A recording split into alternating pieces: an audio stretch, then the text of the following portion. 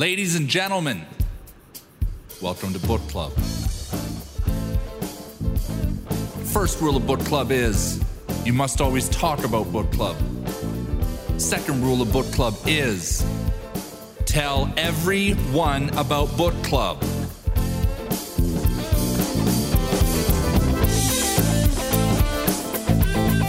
Hello and welcome to Inward Book Club, the show where pretty much every week, give or take, depending on where we're at with holidays, we pick up a book, we read it, it's normally a business book or a sales book, we talk about it, then by and large we rip into it a bit and then say nice things about it thereafter, don't we, Mike? Yeah, pretty much. You've pretty much summarised it. I think that's the summary. Right, I'm off. And this week, we're talking about a book called The Qualified Sales Leader, Proven Lessons from a 5-time CRO, John McMahon. Now, I'll tell you what, Pricey, I'm 103 pages into this one, which should get me bang on a third. I've quite enjoyed this so far. Oh, I'm only 94 pages into it, actually. Well, we'll go to page 94 then today. Yeah, I went up to part 3. Yeah, I mean, I quite like it. You said that one of your candidates or clients had said that it's like a series of little stories. I think that's pretty accurate, really. But they're quite good stories. They are, aren't they? And I like a message delivered by allegory. It's all right for me. The problem with a message delivered in that way is that it's very rarely a manual. But nonetheless. Yeah, okay. Yeah, I like a bit more of a manual. I like a bit more of a do this, do that, do this, do that. Whereas this is the message delivered by allegory, isn't it? A metaphor and an allegory for all sorts. I'm going to start right at the very start. I'll tell you the first thing I noticed about this book. The people who have recommended it.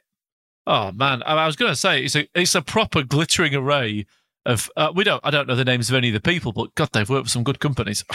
I mean, we are talking about top people here. It literally is sales royalty. Yes, sales and tech sector royalty have given this book a write-up at the front. I mean, we're talking just top. MongoDB, Sprinkler, HubSpot, BMC. Yeah. You cannot deny in any way or form that we're clearly dealing with a guy who's a little bit smarter than the average bear and a little bit further up the food chain than the average sales trainer punting a lead magnet that we get on the show. And listeners, Alex, this is content for you. John McMahon will be on the show telling us all about his book. So make sure you tune in. He's going to be a top guy. I mean, even the foreword is by a guy called Dev Ittycheria, the CEO of MongoDB. I mean, fair enough. Yeah. So the first thing, he was the head of sales, this guy, for 5 different public companies. PTC, that's a good start. I know. It's a good start. He's put here, it had a legendary reputation. Yeah, it did. For those who know how legendary it was. You meet somebody who was at PTC 99 to 2003. They're just going to be top guys. Top sellers. What PTC invented was mass scale-up. Well, PTC were massive fans of Medic, weren't they? They were the first company really to undertake Medic. Medic's sort of back in fashion now, isn't it? Yeah, and they used Medic and they invented the concept of massive market proliferation at rapid pace to a point where nobody else could get a look in. Yeah. They were the first to blitz scale a business. Well, they were. And then all the PTC guys went to Veritas, who obviously smashed it. And then they all went to Salesforce.com. Yeah. I have not got Andy Jackson's details in front of me. This is just from memory, but I'm sure he worked at PTC. Yeah. So he was at PTC, Geotel, Ariba, BladeLogic, and BMC. And then I think this is a great point. Moreover, 33 people and counting from BladeLogic's sales organization went on to become chief revenue officers for other key software companies. That's pretty cool, isn't it? Yeah, it's amazing. And then he talks about he says, most founders only focus on sales when the company's going to miss a number, but they don't spend sufficient time to understand whether a company is putting in the right foundational infrastructure for long-term sales success. He said, as a result, most companies have a haphazard approach to sales. These companies do not know who their ideal customer profile is, let alone how to pursue them, are not clear on the type of salespeople they should hire, have not built a prescribed sales process with measurable steps, have no discernible qualification methodology to understand where a deal is or how much work is left to do, and do little to hold salespeople accountable for completing each step in the process, so they cut corners and end up with bad outcomes. And I think we're seeing a lot of that in the current sector climate because there's so much money being thrown about. Yes, I do agree with that, but his next paragraph is put, building a sales organisation is not easy, nor is it cheap. No. Yeah, but I think a lot of these companies that are trying to scale, that are getting it wrong, are trying to do it cheaply. Do you think? Yeah, there's a CRM company that advertised to me all the time on LinkedIn, on YouTube, sorry. I've never seen advertisement like it. Some of the people they've hired are just dreadful. Right. Dreadful. And it's all on the chip. But I think a lot of that hiring and a lot of that is done on the cheap because there's a perception from the VC community that actually you can pile soldiers over the top of a trench. They don't need to be elite because you've got an SDR function and industrialized marketing, to coin a phrase that somebody used in a meeting that you and I had. And that I think there's a belief of if we industrialize marketing and pile men over the top of the trench on the Battle of the Somme, some of them will live, and we've got enough money that if that many of them live, it doesn't matter anyway. Yes, I agree with that. And so it changes the nature with which, when this guy was involved in PTC, they took guys out to America on a multiple month. I remember they started on 25k base. Yeah, 25, 120. 25 base, 120 OTE in the late 90s. And then they got on a plane and they flew to America for sales training for, I think it was 8 weeks. And then they monstered them with Medic and the demo and the pitch. They did. In reality, that was their probation. Oh, guys would get on the plane after 2 weeks, wouldn't they? Yeah. And I get the impression it was listen, do you want to go home? No. Really? You sure? There's a plane ticket there. Yeah, completely. I think it was all bonkers 20-hour days and bonkersness. But they were all elite when they came home. Completely agree. Interesting. Completely agree. So then he goes into his introduction where he talks about the QBRs. And he talks about how in every QBR, a game is played out. I thought, oh, that's so true. Yes, I thought that. He said, no rep wants to forecast less than quota for the quarter. I've actually put here, I think good ones do. I think good reps will say, yeah, I'm not going to hit targets. Yes, but what's interesting is how much pressure they get put under when they say that. And there's a point in the book later on where he's giving the allegory of the sales meeting. Yes. And and there's one guy who's clearly a top bloke who's gone, that's my forecast, it's under quota. And the sales leadership team are putting him under enormous pressure to up his forecast. And he's like, well, but I'm not going to sell anything more than that. They're the deals that I've qualified and I know I'm going to win. And they're absolutely badgering the living daylights out of the poor guy. When actually he sat there going, well, I've qualified those. Those are the ones I'll win. You speak to lots of people who say that's very real. He says, in a forecast review, reps often find it difficult to be completely honest. Reps have a hard time learning from their managers' inquiring questions. It's interesting about whether they learn. And he's saying that the whole point of those QBRs is a learning experience. It's full of great little lines, I think, this book. If the QBR is never leveraged as a way to capture account dynamics, understand buyer scenarios, learn about the competition, and discover ways to quantify customer value, the time is wasted. Eventually, reps will need to learn to self-analyze their own account scenarios. I mean, how often do you speak to a sales guy and you ring him and you go, you all right? Yeah, good. Yeah, what are you up to? Oh, yeah, I'm just in my QBR meeting. All the time. All right, well, do you need to drop the call? Nah, mate, don't worry about it. Really? Yeah. It's not my turn for another 20 minutes and everyone's just chatting shit anyway. I find it amazing that. I find it amazing that companies fall into the cycle of doing that. Why do they do it? And they do these calls that last, I was speaking to someone, they do these calls that last like all day. And everyone sits there in front of the call. Right, what are you going to forecast? Right, brilliant. Why? But they're not really getting anything out of it. I find that almost... I find it amazing. What's the word I'm looking for? Surreal. Sort of like a theatre of the absurd, isn't it? Yes, it is, yeah. Yeah. Do you know what I mean? Taking 20 sales guys off the road for a whole morning. How much time is that? It's 10 man days, if I calculate correctly. Completely agree, yeah. 10 man days plus the time of the leadership team and everyone else who's in the room to then give everybody shit about their forecast. But no one's actually... It's nuts. It's nuts. Yes. Well, then he talks in chapter 2. He goes through an example, doesn't he, with this lady Shannon. Yeah. And he says, some of these guys look visibly shaken. I mean, I remember some of the old sales meetings we used to have at Howard Jackson. People used to be ill. Yeah, I didn't think they were like this, though, actually, because those sales meetings at Howard Jackson, they were reporting on what you'd done.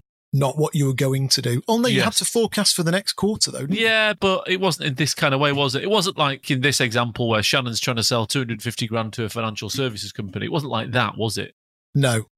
You know, they weren't digging into individual deals. That happened in the follows. It didn't happen at the sales meeting. That happened one-on-one. You know, Steve Griffith. Does Steve Griffith still work? Yeah, he's out there somewhere, You know, he used to drill into minute detail and everything. gingering around. It's what? Gingering around somewhere. He'll be great now, isn't he? But hello, Steve, if you're listening. Hi, Steve. But point being, you know, the next few chapters, he's digging into each of these people and the basic sort of summary of each of these people. So it's Shannon, then it's Carlos, is how superficial. Frankly, what bollocks the sales meeting is. It's just rubbish, isn't it? Yeah, exactly. At this point in the book, he's just giving you example. You know, Carlos gives a forecast that's bang on. And he goes, my forecast is $175,000. Andy shakes his head. We expected more of you. But actually, Carlos is dead on. Yes. He's actually qualified his deals, but they've not listened to him. And then Kathleen comes up, who's an ex-collegiate athlete. And Kathleen's got loads of deals that last forever.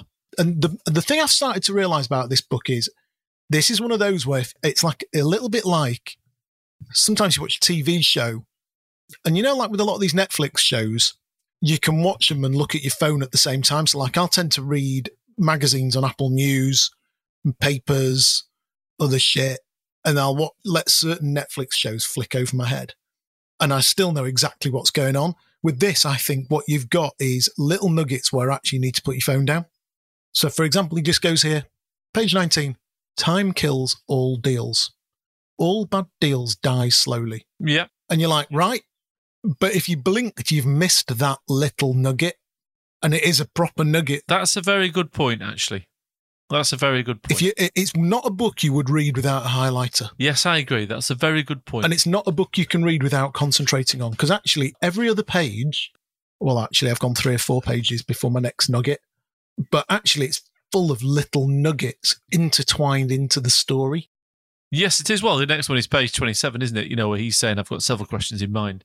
You're absolutely right in terms of the way you just described that. Yeah, and then he said, we're on to page 27. That's right. He's got several questions in mind. And what he's pointing out is he's in this sales meeting and everybody's got a different basis upon which they're forecasting. Yes. And that, again, is he's right.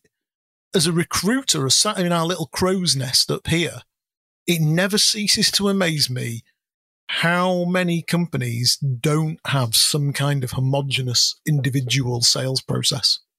It's bonkers that. Yeah, I agree. The good ones do. Of course they do. Top companies always That do. client I was with yesterday, the whole place was full of all the salespeople. Right. And I said to the guy, I said, it's like the team that Pricey's built here. Why are they all here? He said, oh, yeah, we have sales training once a month. It's absolutely compulsory. It's non-negotiable.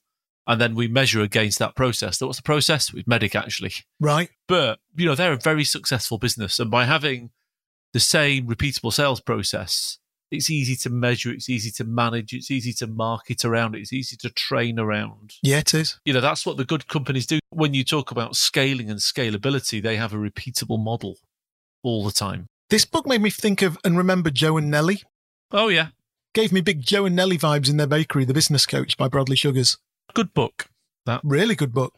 Good book that everybody should revisit. I think we should probably revisit it. Very good book. And he's on page 33. Measurement is the first step that leads to control and eventually to improvement. I literally circled the same bit. If you can't measure something, you can't understand it. If you can't understand it, you can't control it. If you can't control it, you can't improve it. Absolutely. So he just drops these little nuggets in and amongst the story. And it would be very easy to pass them by. And then it gets a little bit more simple. A measurable sales process, a means to analyze the sales process, consistency and repeatability in rep performance across the sales force, with an increasing average deal size, an expanding upsell deal size, a measurable improvement in quarter-to-quarter average sales productivity. Yeah. And then what he talks about is... it's page 36. He was talking about Raj. Yes. Who didn't know what good looked like. That's right. I've got a bit on page 35 about Raj. Go on. He says to Raj in the conversation, Your sales force needs to advance up market as well as move up within organizations. If you're to sell to bigger companies where there are more experienced and sophisticated buyers that care about business value, you've shifted from a single stakeholder sale in small companies to a multi-stakeholder, multi-level sale in large companies, from low-level product sales to high-level business sales. I've written a lot of companies that have done very well recently don't always reflect that, and that the beauty of SaaS is the ease with which it can be bought, I think. That's true, yeah. Yeah, I think you should bring that up with John McMahon when he comes on the show. I think that's a very fair point. It's almost taken that complexity of the enterprise sale out of a lot of those enterprise sales because it's so easy to buy, implement, get going. And then you're on page 36. I think you've highlighted this big block of bullet points, haven't you? That, and then actually, let's talk about what good look like. Okay. When I'm taking a brief out of a new client that I've never spoken to, I'll say, what are you looking for? And they'll go, somebody that sells low-code software. And I'll go, right-o. What do you want them to know? And they'll go, the finance market. I'll go, okay. And I'll say to them, I say the same thing to everybody. And I go, so if I asked you across your sales force what good looks like, what's the answer? And like literally, they're all stunned by it. Yes, it's such a simple thing for everybody to get in the room and have one single, homogenous, definitive view of what good looks like. And I always think that's really what people should start with. What does a good prospect look like? What does a good seller look like? And actually, this guy, John McMahon, I use the word simple in a complimentary way. Much of the theme of his book is only about doing quite simple things, really, isn't it? Yeah. It's not a big, complex, heavy process like Miller Heiman. That's not what he's talking about.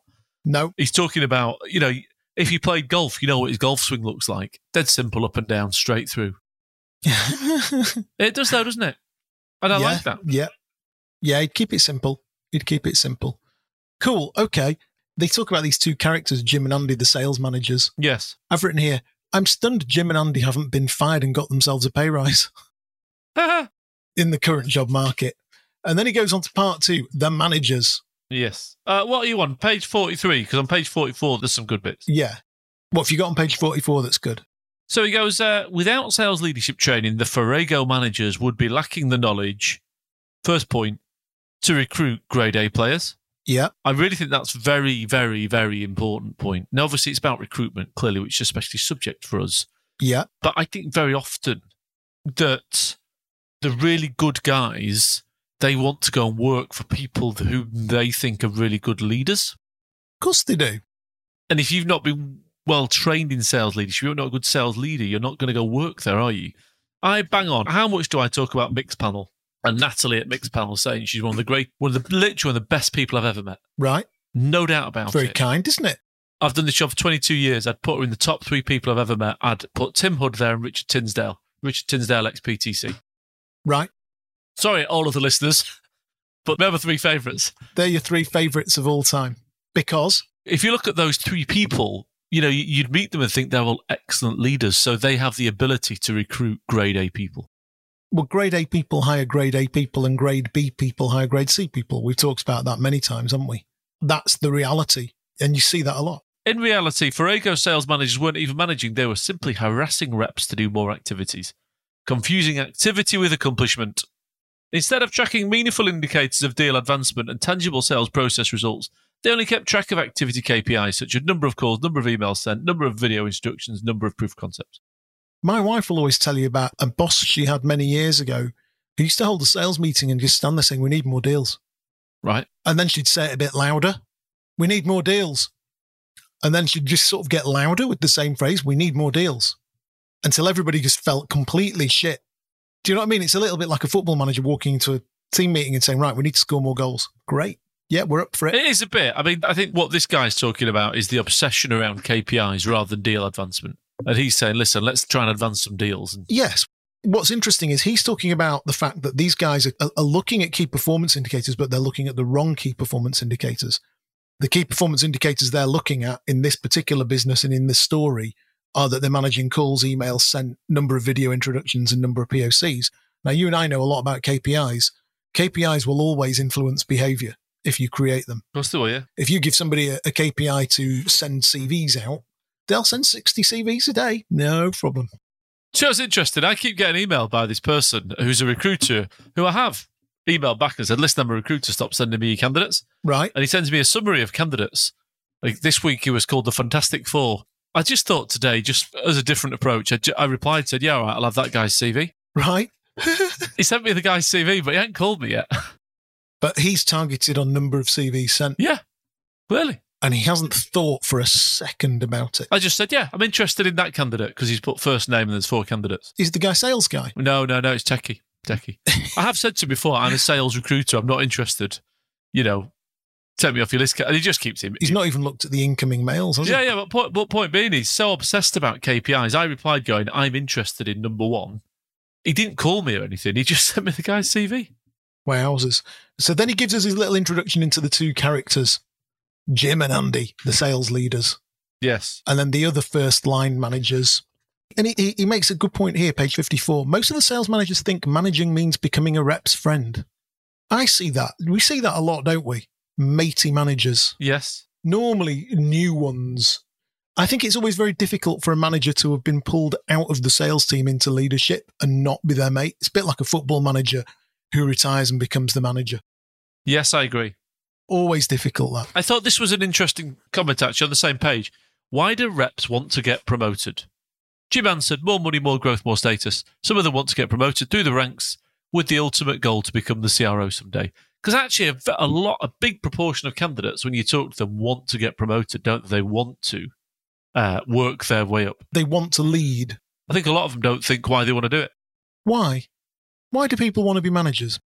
Well, I think it's a big question, that, isn't it? And a lot of it is about status in society, really. Do you think? I do, yeah. I think a lot of it's about status in society, personally. I almost think it's that people think they think. People think they should think that they should be managers. That's what I mean. Status in society, isn't it? They can tell their mums and dads they're a manager now. And I think often with salespeople, I get it with older salespeople. There's 2 things. One is they get knackered with doing the actual job of being a salesperson, and it wears thin in different ways.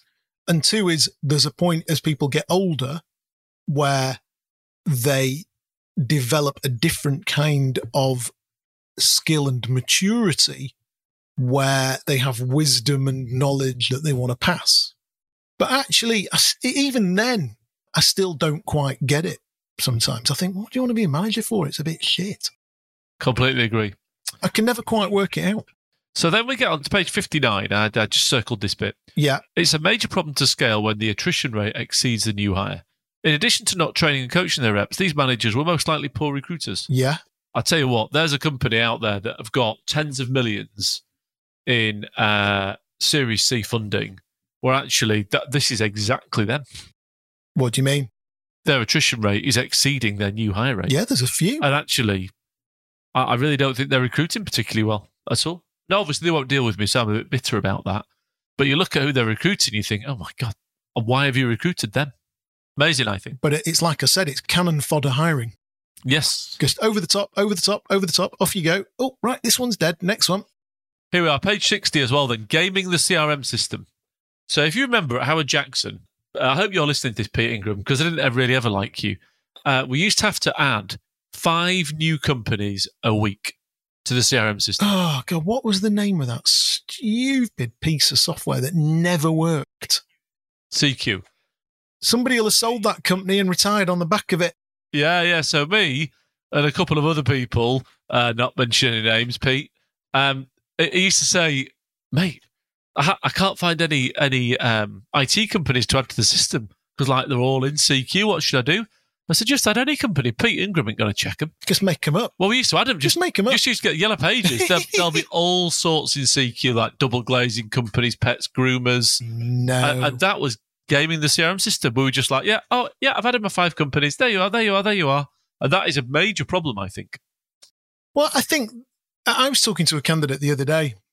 So this guy's earned £200,000 this year and he's leaving his company. And I said to him, why are you leaving? He said, you've got to put every call you make and every meeting you go on into the CRM system now. And I go, right. He says, it's just ridiculous. It's just admin gone mental. So every time I speak to a customer, I'm supposed to write it up into the CRM system. And I'm thinking... Doesn't sound too unreasonable, actually, I don't think. It doesn't. I'm thinking that doesn't sound unfair. Now, I'm not going to disabuse him of that because he's about to go and join my client. So I was sort of a bit like, yeah, right. Sounds heavy, that, man. But I was thinking, come on, mate. Really? Yeah, but equally, though, if you're him, right? So if he's earning 200 grand, he's obviously selling stuff. Oh, he's a top guy, yeah. So his point will be, why do I need to all of a sudden fill in the CRM system? I didn't before. His point's saying, where's this crack of the whip come from? I'm doing a good job. Yeah. Leave me alone. Get the ones that are missing target. They'll have to fill it in. I'll tell you what, do you want me to still fill in the CRM system, or do you want me to fill these orders in that I've just got? Yeah, and I do get that point. Yeah, it's a funny one, isn't it? Because CRM hygiene and creating good CRM hygiene is a really interesting one, because some people just do it automatically. Well, you know I do, Johnny. Yeah, that's our game, isn't it? We're in the knowledge game and information matters. But I can never quite get that whole, oh, God, yeah, filling in the CRM. It's just so onerous. Really? Well, surely that's where you want to keep your notes so you know where you're at with your deals. No, I write it all in my red and black book. Black and red book. You know which one I mean. I do, yeah. I'm like, right. Well, you could have just typed it straight in when you were on the phone. I don't know. So next part then is on to manager priorities. That's where I'm up to page 63. Yes. And it's interesting. He goes, when I was first promoted to manage a team of sales reps from Santa Barbara to San Diego, I had no idea what I was supposed to do. I knew three things at the time. My compensation plan told me that I maximize my earnings by helping my sales reps sell. Yes. As a new manager, I didn't understand what was important internally. That I didn't want to be like the other managers who were always in their cubicles. How could they be so busy in a cubicle when their comp plan was the same as mine? And I think, you've got to read the whole chapter, really, but I think what he's talking about is getting involved with the salespeople. Yeah. And understanding where they're at with their sales campaigns to be able to help them. Yeah. Rather than sitting in a cubicle and not getting involved. And I think that is very true. It's interesting. I was at this company yesterday. They've probably got 30 or 40 salespeople, I think, something like that. Right. And I was with the head of sales, and then the head of sales and I walked upstairs to the sales floor because the chief exec sits on the sales floor. And as me and the sales director walked from the first floor all the way up to the third floor, about 4 salespeople stopped him in the corridor and said, "Can I ask you about this? Can I ask you about this? Can I ask you about this? Can I ask you about this?" And I said, "Doesn't that get tiring?" And he said, "Not really."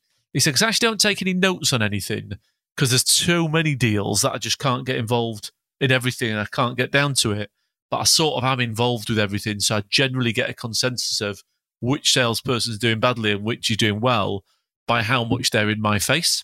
And I thought it was very interesting. He clearly knew what was going on in his sales force. And also the chief exec was sat with the salespeople in the business. That's a cultural statement, though, isn't it? Yes. It's a nice culture, this place. That's a very, very powerful cultural statement. Sales is the most important department in this business to me. So we went upstairs and it was about, I can't remember, I left there. Well, as we went upstairs, chief exec came out and he came over. He said, "All right, how's it going?" Whatever. He said, "Listen, I've got to go." He said, "I'm not rude, but I've got to go because I'm going out with one of the reps actually to meet one of our clients." And that was the chief exec. Right. Going out with a rep to meet a client. Yeah, but that's the culture, isn't it? It's a sales culture.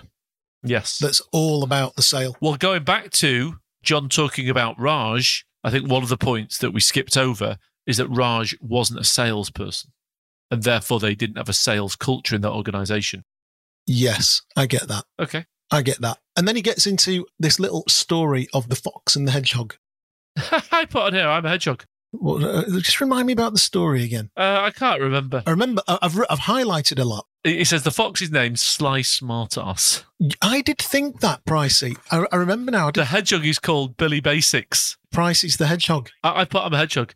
Billy Basics was born a genetic mix-up between a porcupine and an armadillo. This left Billy with poor eyesight, so he had to rely on hearing and his keen sense of smell to get around. Basically, he says that Billy just does the basics right all the time.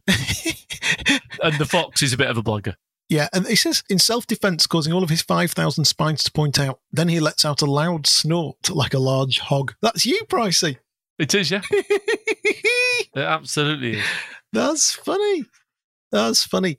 So then he gets on to, we're on page 71 now, the basics, chapter 16. Basic number 1, common vocabulary. So simple, but so obvious. Yeah, I completely agree with that. Oh, we touched on it earlier, didn't we? Basic number 2, listening. We talk about that all the time, don't we? Yeah. In every show, really. Everybody talks about it, but very few people actually do it, I think. well. Yeah. And then he talks about basic number 3, be present. Again, I think that's a real killer. I think a lot of people at the moment... It's a killer at home. In what do you mean? Whilst you're working from home? Yeah, I'm still 14 years down, write out 10 lines of things, of points of concentration for myself each day. And the first one I actually write down is be present. Yeah, be there. Stay in the moment. So easy when you're talking to some boring person. To go on bbc.co.uk/football. Very, very easy that. And actually, this boring person might come out with some gem. Yeah. I think. There's a lot of distraction. I think that, and the whole concept, for example, when people are in meetings, just turn your phone off. Well, it's much easier now to be in a meeting, isn't it? Because actually, you don't know what I'm looking at now. We're in a meeting now. For all I know, you're reading the Yorkshire Post. Yeah, that's the point, isn't it? You just don't know. Whereas actually, and if you're a client, you don't know. And I know a lot of the clients are great, but I've known a lot of the clients 20 years now. And actually, they give me a brief. I know what they're going to say before they talk to me. And I'm sure our clients and candidates are exactly the same. I'm sure there's plenty of salespeople who've sat, on a 1 month sort of touching base session with a new prospect. They've sat there, not listened to what the prospect's saying, lost the prospect 6 months down the line because they didn't listen, because they were looking at BBC Sport. I drove to Headingley the other week to the rugby. I was on my own.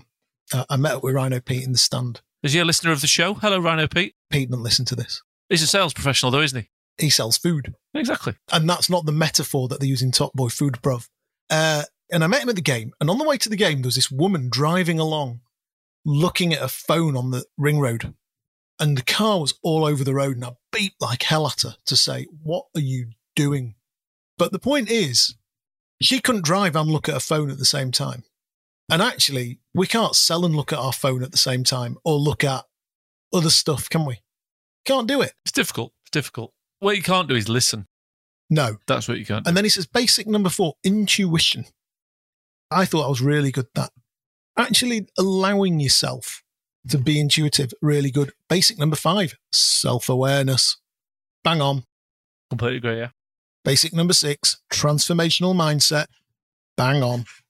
I think they'd be good things to interview against. I'll tell you something really interesting. It's another rugby league analogy. Rhinos have just hired a new coach, a guy called Rowan Smith, and everybody's a little bit like, right, Rowan Smith, brilliant, right. He's 40. He's been assistant coach at a load of clubs.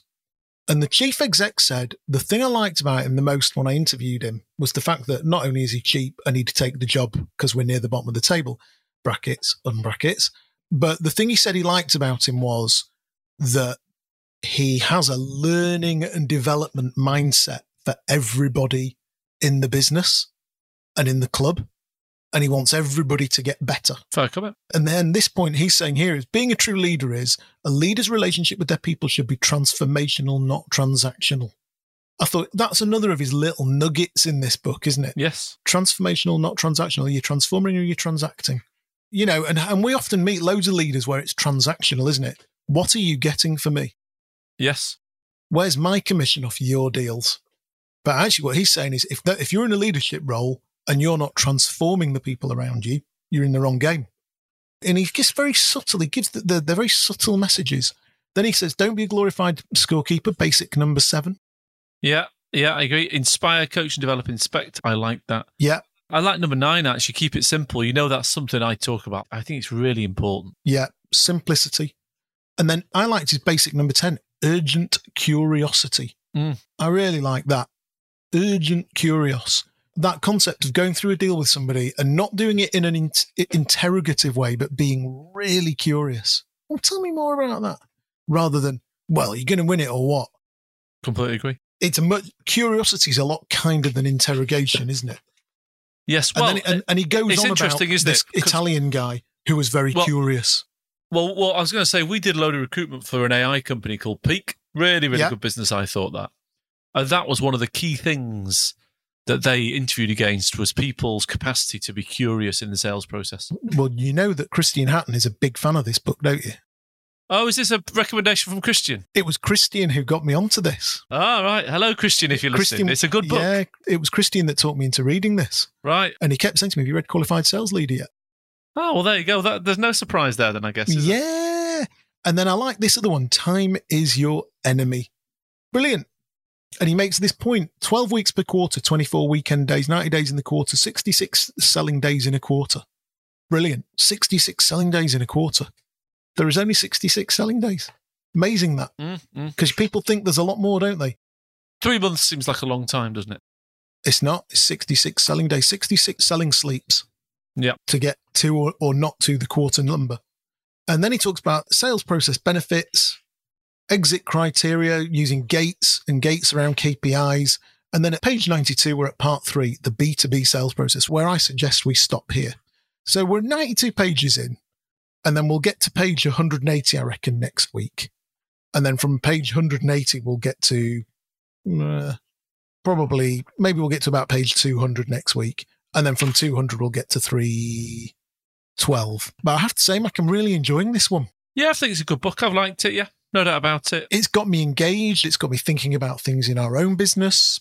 Good book, this. Yeah, I agree. I like it. I'm a fan of it. I'm looking forward to meeting him. I think he'll be a top guy. Yeah, it'd be really good getting John on the show. I think so. I know Alex is in with that, so we'll get him on the show and we can really give him a good grilling, can't we? I don't think we'll give him a grilling. I think we'll sit there and chat to him. I think he'll be easygoing. It strikes me. What's interesting about it, PTC had quite a fearsome reputation, didn't it? As did BMC. Yes. The way the book's written, he doesn't sound as intense as that, really. It was funny, wasn't it? We knew what the match was. 25, up for life, mad for it. That was the match, wasn't it? Yes, completely. Young and mental. Articulate, dynamic as hell. Yeah. Some of those guys went on to have very serious careers. One of them became CEO of a company, became a multi-millionaire. One of the guys I placed there. Well, one of them became CEO of Ideagym. Yeah, phenomenal. Yeah, that Dave Hornsby you're referring to there, he's a salesman at PTC in the late 90s. Did well. So, yeah, good book, enjoying it. We'll see you next week for another episode of Book Club.